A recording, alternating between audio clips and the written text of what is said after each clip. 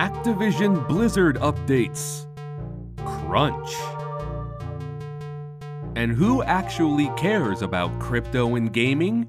This and more this week on 8-Bits for the week of January 21st, 2022.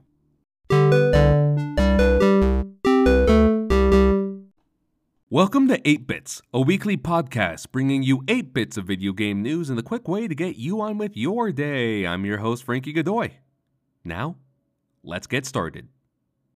We have more updates following the news of Microsoft's pending acquisition of Activision Blizzard King earlier this week. First, additional reporting day of after publishing my special report claims that Activision Blizzard King CEO Bobby Kotick pitched a potential acquisition of gaming publications Kotaku and PC Gamer. The acquisitions were in hopes to turn around the public perception of the company following the abuse and harassment revelations of summer 2021 and the Hong Kong controversy prior to that in fall 2019. Kotick also spoke to VentureBeat in his first interview following the news. Kotick noted that the acquisition seemed necessary, with other companies such as Tencent, NetEase, Apple, Google, Amazon, and Facebook investing more in the gaming space.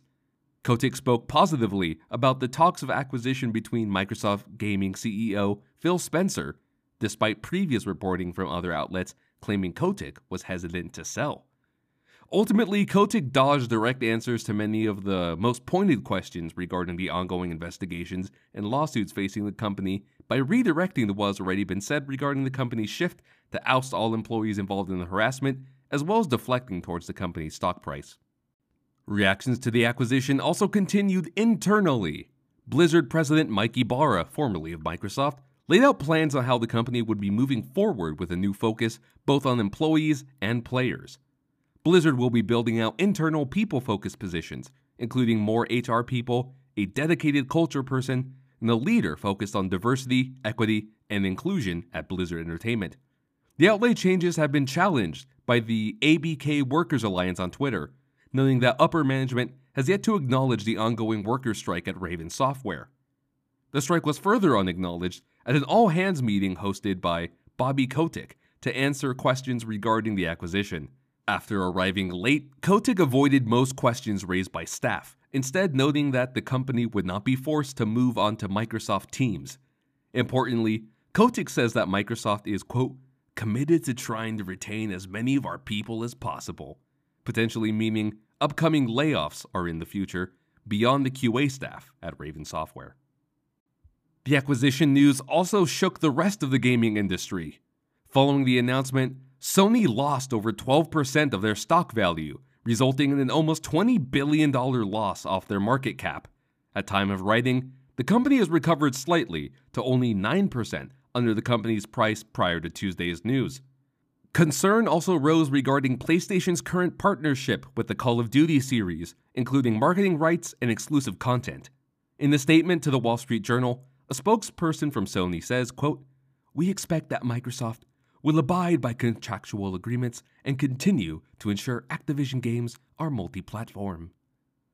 Per a statement by Phil Spencer, and in Microsoft's SEC filing, this will remain true.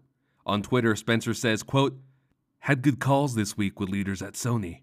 I confirmed our intent to honor all existing agreements upon acquisition of Activision Blizzard and our desire to keep Call of Duty on PlayStation. Sony is an important part of our industry and we value our relationship. This lines up with Microsoft's approach to the accessibility of Minecraft following the company's purchase of Mojang in late 2014. Microsoft's acquisition and other gaming acquisitions could become more difficult due to new regulations set by the SEC. The new chair of the Securities and Exchange Commission, Gary Gensler, laid out what changes would be coming in 2022 under his leadership, many focusing on SPACs, or Special Purpose Acquisition Companies. SPACs are companies established for the sole purpose of building money through a public offering, or IPO, in order to acquire another company. This is the method being used by FaZe Clan to go public sometime this year in partnership with B. Riley Financial. Other priorities laid out for the year include new regulations on cryptocurrency and decentralized finance, which, depending on how the rules are implemented, could spell the end for companies like Ubisoft and Square Enix to develop play-to-earn games built on the blockchain. And now for a brief message from our sponsor.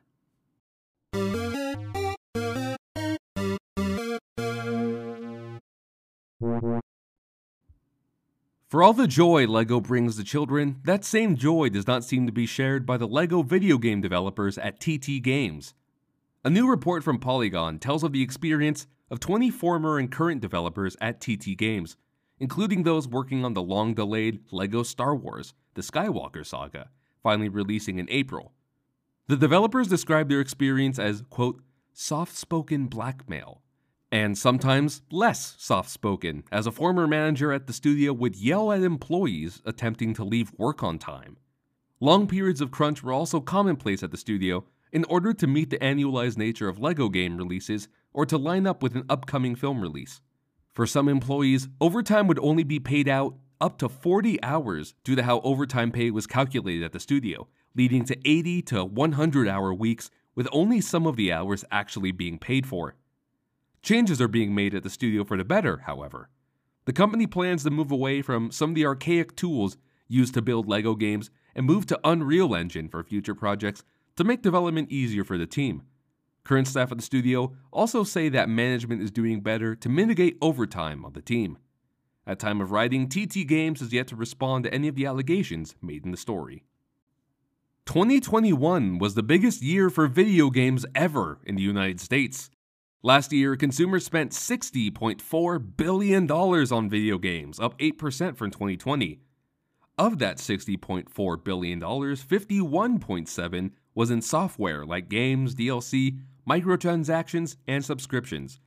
Call of Duty Vanguard and Black Ops Cold War were the two most popular games of the year, followed by Madden NFL 22 in third. On each platform, Marvel's Spider-Man Miles Morales was the biggest exclusive on PlayStation 5, Pokémon Brilliant Diamond and Shiny Pearl on Switch, and Forza Horizon 5 on Xbox. Pokémon Diamond and Pearl were the biggest exclusives of the year, combined becoming the fourth best-selling games of the year. The Nintendo Switch also continued to be the best-selling console of the year, as per the NPD Group. A quarter of the gaming industry is interested in cryptocurrency and NFTs, as per the annual State of the Industry survey conducted by GDC.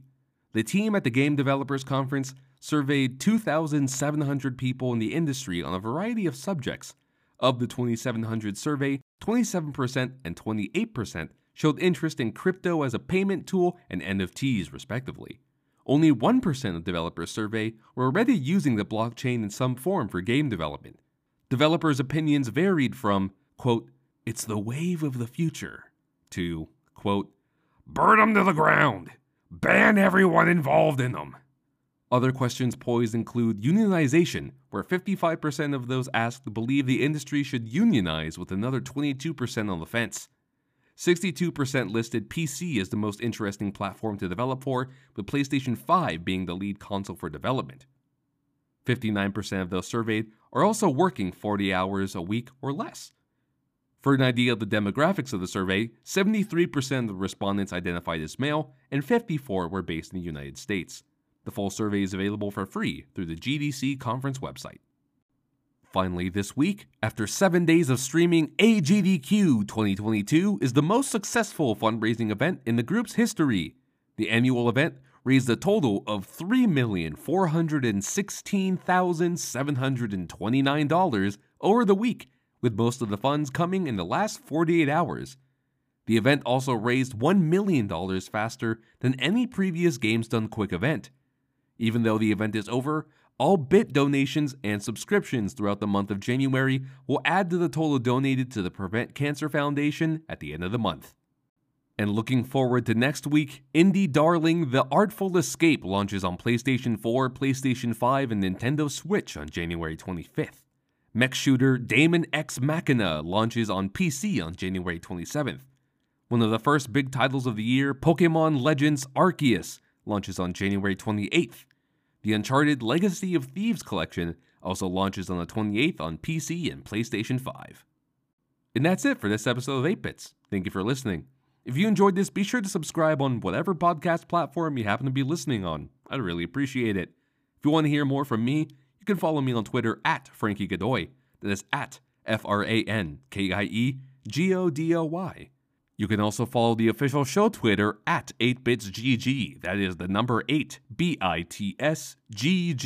But otherwise, that's really it. So, once again, thank you for listening and have a good rest of your week.